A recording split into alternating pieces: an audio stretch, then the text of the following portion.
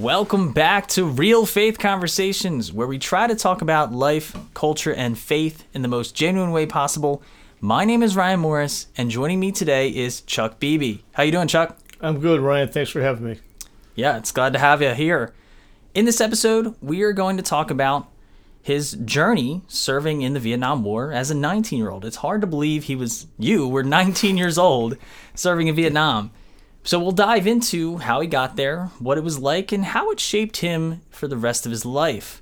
Chuck, why don't you introduce yourself to the audience here? Sure. My name's Chuck Beebe, and I know Ryan from St. Peter Parish here. We're parishioners, and he just recently discovered that I'm a Vietnam veteran. He goes, wow, I'd like to have you on my podcast, Real Faith Conversation, talk about your experience in Vietnam.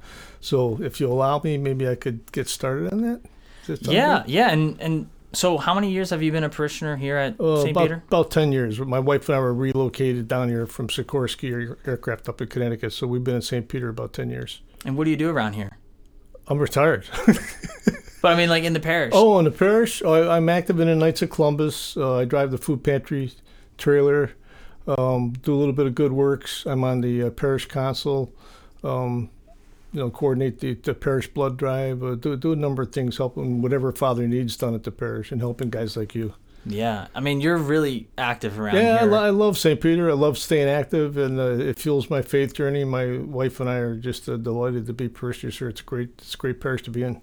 Yeah, and for those of you who don't know, he's on the pastoral council, so his picture is in the hallway right here near the narthex. If you've ever been to St. Peter, you can see his picture on the wall. It's awesome to have parishioners like this on, and he's right. I had no idea he was a Vietnam vet, and we'll learn today he's a Vietnam hero. I don't know about that, but yeah, I mean, that's the big I read some of the letters. This is pretty cool. But yeah, let's start off. How did you sort of enter into the military back then? Okay, so first of all, I was a scholar. I dropped out of high school in the 10th grade, and that was a part of my life that wasn't going very well. And I was 16 years old when I enlisted, and I had to wait until I reached my 17th birthday before I could leave for basic training. And went in, they sent me to a helicopter mechanic school, and I was a helicopter mechanic in a squadron out in California, and was assigned as what they call a crew chief. A crew chief is a helicopter mechanic that's assigned to flight duty. And a crew chief takes care of the aircraft. You fuel it at night. You take care of all the maintenance. You load it with cargo in the morning. You fly with the aircraft. You're kind of like an in-flight steward. You load cargo and unload cargo, people, weapons, resupplies. In today's environment, they have a helicopter for everything. There's medevac helicopters. There's search and rescue helicopters. There's resupply helicopters. There's all kind of helicopters. Back when I was in, there was one helicopter. It was a utility helicopter. And that utility helicopter had a very diverse mission profile. You did everything. You did medevacs, resupplies, and so forth. So there was a variety of things that I did. Wow. And as a crew chief, you went everywhere with that thing, we right? went with the aircraft. In Vietnam, you man a 30 caliber machine gun. And your basic missions are you insert and extract troops, small unit troops on combat missions. We also flew Special Forces operations units, operators like Marine Force Recon, and you insert and extract them.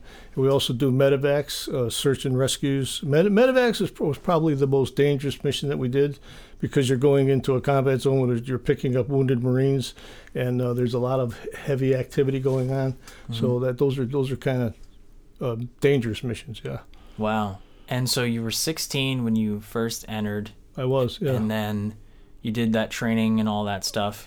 What was that like, being so young, being sort of thrown into that? I mean, of course you wanted to do it, right? Or else you wouldn't have. Yeah, actually, at that time, there was a lot of guys my age. I mean, the average crew chief in my unit was my age. Wow. And a lot of them were, frankly, high school dropouts. I don't know why. Maybe because the Marine Corps was hiring and there wasn't any other jobs available. But, yeah, it wasn't unusual to be a young guy right out of high school or high school dropout and be 18, 19 years old. That was pretty common. Wow. So from 16, and then you actually went to Vietnam at 19, right? Yes. So you arrived on foreign soil, 19 years old. Right.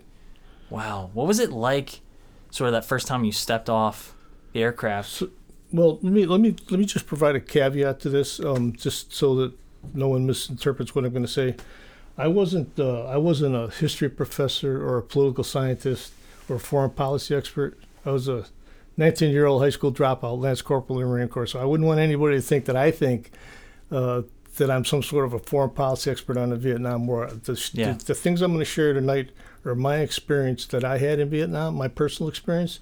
May or may not be the same as others, or other people may or may not agree with me. But I just wanted to make it clear that this is my experience that I'm talking about today. And certainly I'm not an expert on the Vietnam War.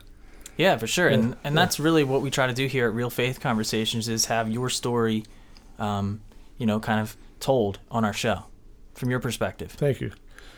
So there's kind of four concepts that I'd like to address tonight. The first is the supply chain and how it impacted the war. The second is the use of the defoliant Agent Orange by the United States. And the last two are two opposing approaches to prosecute the war. One was called search and destroy, and the other one was called the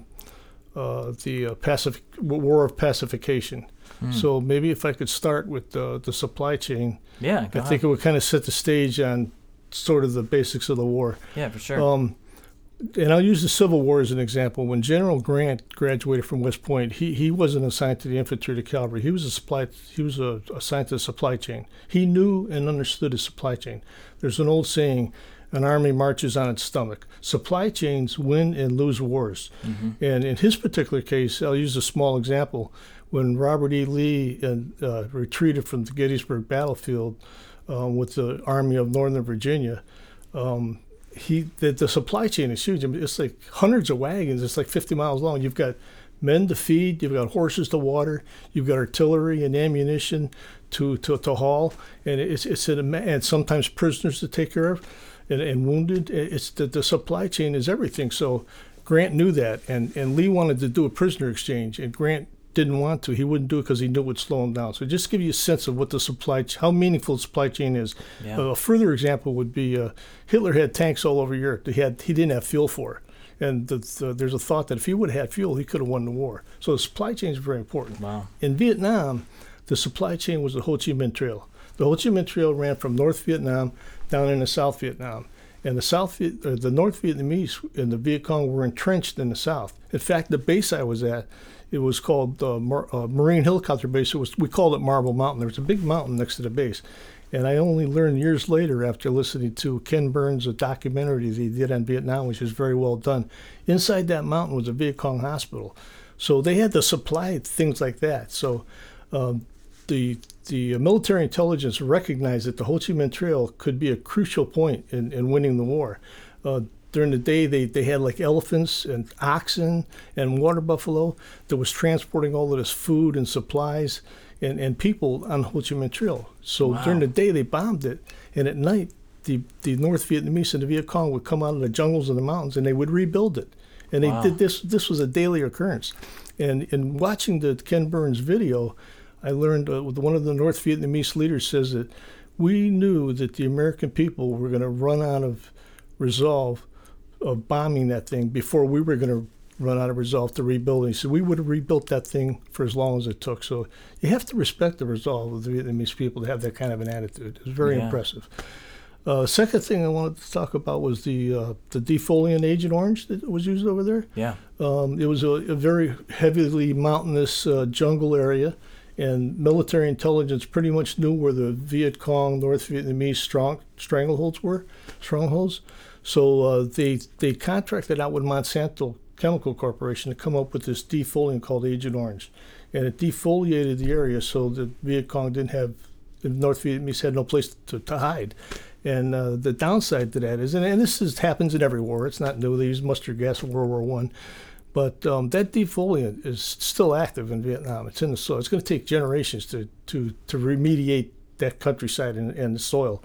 Yeah. And those people are going to suffer from the effects of that for many, many years. So that's something we all need to think about, as you know, the cruel things we do during war. Yeah, that's. I wanted to touch on that too. I'm glad you brought that up because I actually had the opportunity to visit Vietnam, and I was in Ho Chi Minh City there, where the, I guess formerly known as Saigon, right? Yes. And they have the War Museum, and I was out there. I saw the tanks and all all the U.S. Aircraft in the front, but then when I went in, you get to see the reality of the war from their perspective. It was some horrible images, right? And part of that was the Agent Orange that they used, and some people, as you mentioned, are still facing the effects of that. Some of them guys were born with defects, and they were there kind of sharing their stories. Some guys were there, just defective from that. And Sure. When you see the maps and the images of the forest before and after, you can really see the power of what it does to the forest. It was pretty powerful chemical. Yeah. Wow. And I'm just looking at it in terms of history, but you were there living that. Yeah, it was an interesting experience. I was fortunate in that I was a helicopter crew chief. I wasn't a boots on the ground walking around in swamps and avoiding snipers and booby traps all day. But I wanted to talk a little bit about that part of the war. There was two opposing approaches to the war as far as the small units, and these were small units that we used in Vietnam. You think about Normandy, where there was thousands of troops that hit the beach at Normandy, and this is like small units. It was like at the squad level, like 12, 13 guys, and they would go into a village. It was called one approach was called search and destroy, and the Marine Corps and the Army deployed the search and destroy approach, and they would go into a village, and they would search all the huts. These are very humble huts. They have the grass thatch huts, and they would survey the village, inspect everything.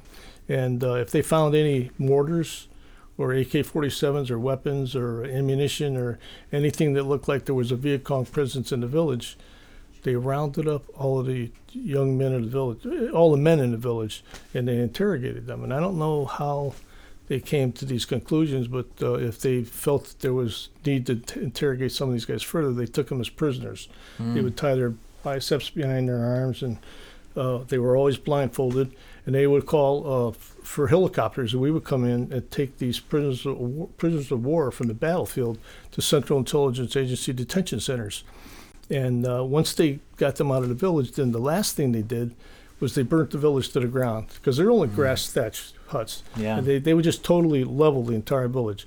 So what they were doing was they were becoming like recruiters for the Viet Cong, because if you wanted to be a village to be American sympathizers, that wasn't really a good approach to use. Yeah. It really turned people off. So that was kind of a poor way of prosecuting the war. The second way was there was a 3-star general in the Marine Corps by the name of General Krulak. He was probably going to get his 4th star to become commandant, except he had an issue with President Lyndon Johnson. He tried to convince President Johnson that the way to approach the war at the small unit level was what's called a war of pacification. The Army had these special operations troops. Everybody knows, familiar with the Green Berets, very multi-talented, multi-disciplined troops, and they were skilled in medicine. They were skilled in education. They were skilled in agriculture. They were linguists. They spoke the language. And they would go into these villages, and they would become their friends. They would teach the children. They would help them with their crops. And they were winning the war by pacification. So he tried to convince Lyndon Johnson that the Army's war of pacification with Green Beret special operators was the way to win. And the combined Army-Marine Corps approach to go in there and search and destroy was doing nothing more than turning the village into Viet Cong sympathizers. Lyndon Johnson didn't care for that. He just didn't feel like a lot of modern day presidents that it's important to listen to your military leadership. And I think, and I use the term leadership, I firmly believe that Lyndon Johnson and Secretary of Defense Robert McNamara are going to be judged very poorly by history. I don't think they're going to treat them very kindly because of the way they prosecuted the war. But Speaking of leadership, not too long ago I was at this multicast, and I heard this guy speaking. He was my age, but at the time of Vietnam, he was a newly minted second lieutenant out of West Point, and he was assigned as a platoon leader. And his platoon commander gave all his platoon leaders this little card, and he told them to carry it around in their wallet, carry it with them, and read it as often as they could. And that card said, "A soldier who loses his life on the battlefield due to a lack of leadership, due to a failure of leadership, is a dreadful sight before God." And it really emphasized to me the responsibility of leadership at not just at the unit level, but especially at the unit level, because I think the leadership of the country at the time was very poor, and it was a very poorly prosecuted war. I don't think we understood what we were doing or why we were there, and this country paid a very high price for that. Yeah. From your perspective, why were we there? I certainly it was you've heard of the domino effect with communism. Once one country becomes communist, then there's the domino effect. Another country becomes, and they felt that if they could stop the domino, if they had to stop the domino effect in Southeast Asia, it was going to spread all over the Asian world. And I guess there's an element of truth to that. But when you're at the unit level and you're seeing things as a combat soldier and as a helicopter crew chief, and like some of the prisoners that we took out of these villages, they were like kids. And I mean kids. I'm talking about 12, 13, 14-year-old kids. Yeah. And you kind of say, where's the moral compass here? How do you justify, taking prisoners, kids that age, and look at all the devastation and the lives that were lost, and the horrible thing with Agent Orange. So from my perspective, like I said, I'm not a history professor, a political scientist, or a foreign policy expert, but it was just it just didn't make sense. Yeah. To me and to a lot of other guys. And I guess trying to duplicate what happened in Korea, right? And in the most basic sense, but it's a different animal. Yeah. When you look at it, we had the benefit of looking at history, right, and seeing how it played out. I mean, I'd hate to be in that seat during it. There's a wonderful documentary put out by Ken Burns, and it's on Vietnam. I think it's like 10 discs, 2 hours. It's just like 20 hours, and he talks to a lot of North Vietnamese leadership and whatever. And he put a marvelous perspective on it. It gives you the human face of war. Mm-hmm. If you wanted to get a sense of the human face of war, I mean, sure, General Grant and General Lee, their memoirs are wonderful to read. I've read them. But if you really wanted to get a sense of Civil War, read the memoirs of the Confederate and Union soldiers that were actually boots on the ground. I think the same thing in any war with Vietnam. If you read the diaries of some of the soldiers that were on the ground, I mean, you would get a real sense of what the human face of war is and how devastating it is, and how when we go to war, it's just a horrible failure at the leadership level of nations to not be able to communicate better to avoid war. Yeah, and we're fortunate to be able to talk to you about your experience there. Well, thank you. Because we see the history books and how it played out at the grand level with leaders in the respective countries, but there's a rare opportunity to sit down and talk to someone like you that was, a helicopter crew chief, saw the action, and tell your story in this way. Because, my perspective, of course, I wasn't there. I went to the museum and saw horrific images, and reading it too was horrible. Like, just I didn't really see it in that way, and that a lot of times the history books are cleaned up a little bit. Mm-hmm.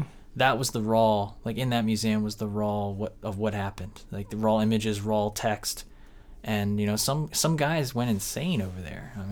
I hope to get over there to see that someday. I'd love to go back. It would be a great experience. Yeah, and so I wanted to try to dive into what it was like being there so young when you first got off, and you're like, hey, I'm in the war now. What was that like? Well, actually, there's a little bit of a naivete when you first get there. It's very exciting to be a helicopter crew chief. It's an exciting job. Mm-hmm. You fly a lot longer. Like in Vietnam, we were turning and burning, as they say, at 6:30 in the morning at sunrise, and you didn't get back to the base till dusk. It was like a 12-hour day, and you flew 6 days a week, and it was hard work. It was hard physical work, but it was very enjoyable, and you felt like you were doing something meaningful. And so when you first get there, you're just you're in this new country, and you're flying around, and it's something totally foreign to you, and it's exciting. And then you start losing guys in your unit. You start, the crew chief gets killed, or a pilot gets killed, or you're flying along and you get back to the base and you realize there's some bullet holes all over where you were sitting, and you realize, this is real. This is real stuff. I could lose my life here. So then you start changing your perspective a little bit. And then something real happens. And I think I've told you my story about my medevac experience. Yeah. We were called out on a medevac on this December 9th, 1965. I'll remember that day for the rest of my life. They called for medevac, and one of our squadron mates went in and got shot down. So then they called us to come pick up them and the wounded that they were trying to evacuate. And it was a mess. So the pilot aborted the mission. He says, the zone's too hot. You guys got to stabilize this zone before we come back. So then they called us back like a third time, and by now it's like 10 o'clock at night. It's pitch dark out. You can't see anything. And we were flaring out and getting ready to land, and I got into what they call a firefight. We have M60 machine guns. Every fifth round is a tracer round. It's like a firecracker, more or less, or a flare coming out the end of the gun. And that's how you direct your fire. And the Viet Cong, of course, have tracer rounds. They're called tracer rounds. So you're directing these tracers at each other. I got in a firefight, and I got hit. And the pilot elected to abort the mission. He felt it was too dangerous. He was afraid of losing the aircraft, that he didn't know how badly I was hit. So we ended up aborting the mission. He took me to a field hospital. The next morning, I woke up in this recovery room, and I had all these tubes coming out of me and everything, and I went to cough, and they had done some surgery on my abdomen. And is that where you were injured? Yeah, well, I was injured. I got shot once in the calf, once in the inside of my thigh, and then in the abdomen. And so this Army, it was an Army field hospital. This little Army corpsman medical guy says to me, he says, in about a half an hour, there's going to be an Air Force C-141 comes in, and they're going to air evac everybody to Clark Air Force Hospital in the Philippines. He says, if you could keep this chipped ice down, you could be on it. And he only came once a week. It just happened to be that morning. So I took some chipped ice. I was on it. So they air evac me to Clark Air Force Hospital in the Philippines. And I was there about a week, and they were getting ready to transport me back to the States. I was going to a Great Lakes Naval Hospital in Chicago. And they were just getting ready to transport me, and I developed this infection in my incision. And they can't transport you when you have an infection. So I had to wait 2 more weeks for the infection to clear, and I ended up getting back on Christmas Eve. I made it to Great Lakes Naval Hospital Christmas Eve. And then they don't close your wounds either, because if once they close your wounds, they start to heal. And once they start to heal, there's a chance for infection. And once you've had an infection, you can't be transported. So my wounds were open. So I was going through dressing changes at this time. And I had some pretty serious wounds. I had a softball-sized hole in the back of my calf. And the inside of my thigh had a huge laceration. It was about 10 inches long and about 4 inches deep. I had to go through dressing changes every day. So finally, when I got back to the States that morning, the resident intern, it was a lieutenant commander, Navy lieutenant commander, called my parents. He said, your son came in last night. We're going to close his wounds this morning. He's in very good condition. His prognosis is excellent. So I spent about 8 months at Great Lakes Naval Hospital in Chicago, and then I was discharged back to full duty. And I still had 9 months to do when I got out. So I went to Marine Corps Air Facility, New River, North Carolina, spent 9 months there, and then I was discharged. Wow, I didn't know the extent of your injuries there. It was. I got hit pretty seriously. Yeah, that's crazy. It was interesting. I used to have these kind of like dreams of. I would dream that I was shot, but I didn't know if I was alive or dead. It was kind of like an out of body experience, sort of. Yeah. And then the night I got hit, I'm laying on that floor of the helicopter, and I had this like euphoric feeling came over me that I knew that I was going home, because they had a criteria for being wounded. If you were wounded and you could be rehabilitated in less than 30 days, you either went to Guam or Yokohama, Japan, and then you went back to your unit. If it would take over 30 days to rehabilitate you, you went back to the States. And I knew, laying on the bottom of that hill, it was pitch dark out, I couldn't see anything. I knew I was going home. And it was just, I think, like a sense of relief, like a euphoric sense of relief, and I was just totally relaxed. And I said, wow, I'm going home alive. I'm getting out of here alive. Everybody's worried about, are you really ever going to get to go home again? Are you going to get out of this place alive? And I knew at that moment, I knew I was going to survive. And it was a wonderful feeling. Wow. And was that at the moment in the helicopter where you were receiving fire? Yeah. At that moment? Yeah, at that moment I knew. I said, I know I'm hit. and I think I'm hit bad, but I think I'm gonna survive here. I'm going home. And it was kind of like, instead of feeling bad, I felt terrific. Wow. So I said, I'm going to be okay. This is over for me. Yeah. That's such an odd way of thinking, I guess. I mean, it's a horrible experience, but yet you have this sense of relief. Yeah, it was a sense of relief. I guess that's the best adjective I could use to characterize it. It was a real sense of relief. Yeah. And I knew it was over for me and I was going to be okay. Wow. And your family must have liked that present Christmas Eve, huh? They were delighted, yeah. Yeah, when I got to, I spent the night, when I left Clark Air Force Hospital, they flew us to Clark Air Force Hospital in California, and I spent the night there. And as soon as I got there, the Red Cross paid for a 3-minute phone call for us to call our families. And that's the first time they had heard from me since I had gone overseas. So it was good for everybody. It was just a great experience for everybody. Wow. Yeah. I wanted to read a little snapshot from your heroic achievement letter that I read in your book. Sure. For the audience, because now they heard it from you, but I wanted to. This was written by the pilot. Yeah, the pilot wrote me up for a citation when I got hit, and those are his words. Okay. Well, it says this: the helicopter sustained numerous hits, one of which seriously injured Lance Corporal Beebe. I guess there was 3, right? 3 hits. 3 hits for you. Yep. Although in intense pain, he continued to man his machine gun, returning accurate fire at the enemy. Stubbornly refusing first aid, he remained at his post until the helicopter was safely airborne. Stubbornly. Your wife would probably agree with that, huh? Oh yeah. Carol would definitely agree with that.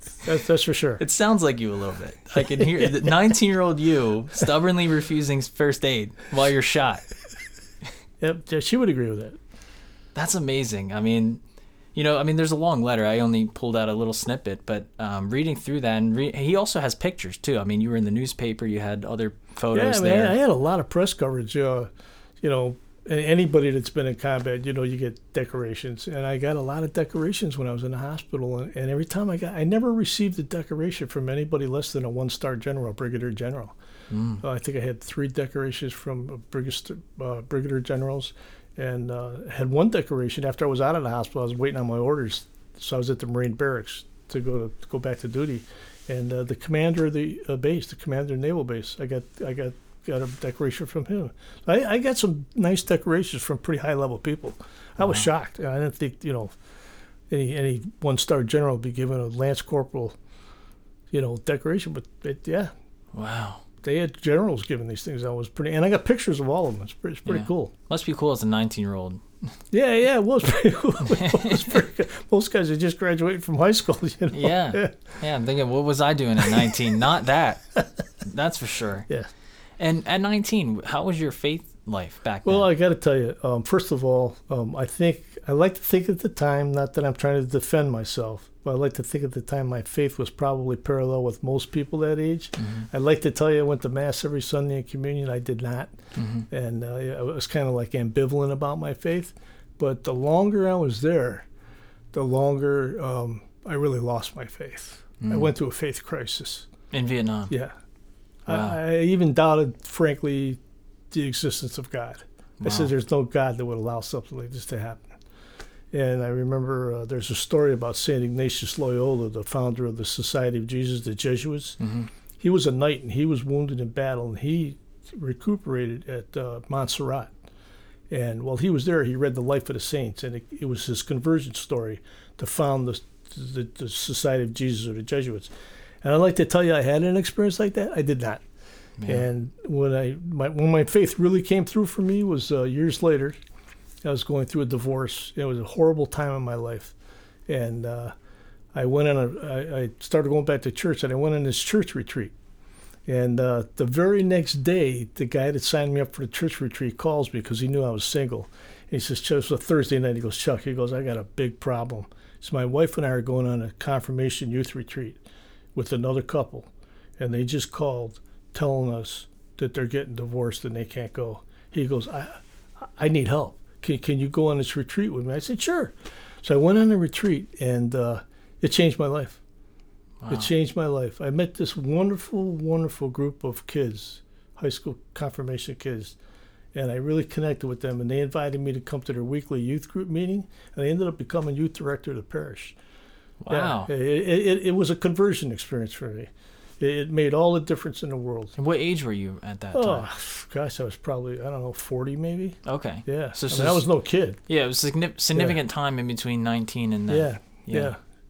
Wow. It was like years later. It shocked me that, or maybe it doesn't shock me, that you were over there and you saw all these horrific things and you were wondering, you really questioned, is there even a God? Oh, it tests your faith. Yeah. It really, I mean, my faith was tested. Matter of fact, I mentioned it to my father in a letter home, and that my father was a real church-attending Christian. His faith was really important to him. And when I told him, I said, I can't believe there could possibly be a God that will allow something like this to happen. And he wrote me this beautiful letter, Wow. saying, listen, there's a lot of people to blame here. God's not one of them. You need to maintain your faith. And it was a beautiful letter that he wrote me. Yeah. Wow. Yeah, and that sometimes when people see that stuff, they draw closer to faith. Yeah. Well, but that was the opposite effect for you. Well, like St. Ignatius Loyola, I love to, looking back on it, I would love to say that this strengthened my faith and really made me, a better Catholic or a better Christian. But frankly, it was just the opposite. And it's kind of a sad note for me that I didn't use this to strengthen my faith. It just actually had the opposite effect. Yeah. Well, I don't think anyone blames you for that either. No, because I hope not. It's, getting shot 3 times and seeing all that and knowing, I'm sure you had bad press of the war you were reading about. Yeah, well, it was a tough time because it was the 60s, and President Kennedy was assassinated, and Lyndon Johnson took over. And Lyndon Johnson elected not to run for re-election. You can imagine what that did to the morale of the troops. And you had Martin Luther King got assassinated, Robert Kennedy got assassinated. It was the civil rights movement. It was a tough time for this country, and there was a huge anti-Vietnam War movement. Yeah. So, and the troops in Vietnam, they knew that. So I mean, it was an emotionally trying time. Yeah. What was that like coming back? I know you were probably excited to see your family and everything, but due to the bad press, did that affect you in any way? Not really. I've heard stories of people arriving at the airport and so forth, and people doing bad things, saying bad things, don't call them baby killers, whatever. But I had the benefit of when I came home on an Air Force C-141 Aerovac plane that landed at, I think it was Willow Grove Naval Air Station in Chicago. And or I forget the name of the Glenview Naval Air Station. And so we came in at 3 o'clock in the morning. So we were in the dead of night. And so I didn't really get exposed to any of the outside bad press or anything. Okay. I never read about it in the newspaper. I saw it on the news. But I never had any personal experiences that someone, felt animosity towards me personally. Yeah. And without the benefit of looking back, at that time as a 19-year-old, you just got wounded. You kind of sacrificed, well, you did. You did sacrifice a lot for this country. You did what you were told to do. What did that feel like when people sort of ran that through the mud, and so to speak? You kind of you felt unappreciated. I can tell you one of the most overwhelming emotions that you have, at least for me personally. Not so much that I was afraid of getting wounded or afraid of getting killed. I was afraid that if I lost my life in Vietnam, I was terrified that nobody would know or nobody would care. And that ate away at me. I'm thinking, if I, like on a night medevac mission, I'm saying, if I get killed tonight, if I get killed out here, is anybody really going to care? Does it really make a difference? Am I, what's the point of me being here? And that was a very powerful emotion that a lot of the troops, the people that I served with, the guys I served with, we thought about that all the time. So, geez, if we get whacked over here, is anybody going to know, or is anybody going to really care what happened? And that's a pretty overwhelming emotion to have to deal with, to know that whatever you're doing doesn't have enough value that anyone else feels it's got some sort of redeeming value. Yeah. That's a tough thing to wrap your arms around. It begs the question, what kept you going? I tell you, we were insanely busy. I mean, when you got up in the morning, you fueled your aircraft and loaded it with the cargo and pre-flighted it, and you were gone like at sunrise. And you literally flew all day. And, Wow. you took a lunch break, and, you sometimes you have to take a break to refuel the aircraft. You were gone all the time. You worked like a rented mule. And this was 6 days a week. You didn't have a lot of time to sit down and when you got home at night, you just wanted to take a shower and go to bed, hit your rack. So there wasn't a lot of time to do a lot of perspective thinking. Wow. You were constantly doing something, and you really, personally, you felt a sense of purpose. When I got discharged from the hospital, I went back to full duty. I still had 9 months to do. So they put me in a squadron that was going on a cruise, on a aircraft carrier. They had these battle groups that they used to go on with destroyers and battleships and that kind of. I was on an aircraft carrier with my squadron. And Hurricane Inez hit San Domingo and Dominican Republic and Haiti. So we went out to sea around it. And after it made landfall, we came back with our squadron. And we flew Navy corpsmen and medical doctors and so forth to the beach, along with potable water and powdered milk and that kind of thing. We were there for like 6 days. And I remember those 6 days as I can never remember feeling a higher sense of purpose than those 6 days. I mean, I really felt like, man, I don't know if there's too many people on the face of the earth are doing what we're doing right now that's good stuff. You really felt a sense of purpose. You really did. Wow. So that was pretty powerful. Yeah, and when you say that, I see that around here when you do your duties here. I mean, of course, it's all volunteer work out of free will and goodwill of your heart. I see that, your sense of purpose around here. Thank you, Ryan. Do you think that stems back from that time? Oh, I think it does. But I think they say that the highest form of anything is services is the highest form of our humanity. And I've always loved service. I've always loved helping people, doing other things. It makes me feel good about myself. Yeah. And plus, to be very honest with you, by my very nature, I'm a lazy guy. So I have to keep myself stacked up with projects. Yeah. Keep myself busy. But I love service. I just love. You meet great people. You help great people, like the food pantry. There's a lot of families right now that are going through tremendous food insecurity. Yeah. And when they show up there, you feel like you've really done something meaningful. It makes you feel good about yourself. For sure. Yeah. Yeah, your entire life almost has been dedicated to service in some way. Well, that's really cool. Thank you. Yeah, and of course, the food drive. I mean, you now took that over basically. I'm driving a trailer. Yeah, he bought an F-150 originally for your motorhome, right? Your camper. I got a little camper, and so I had to get a truck. I never owned a truck in my life. And you ought to see me trying to back up that food pantry trailer.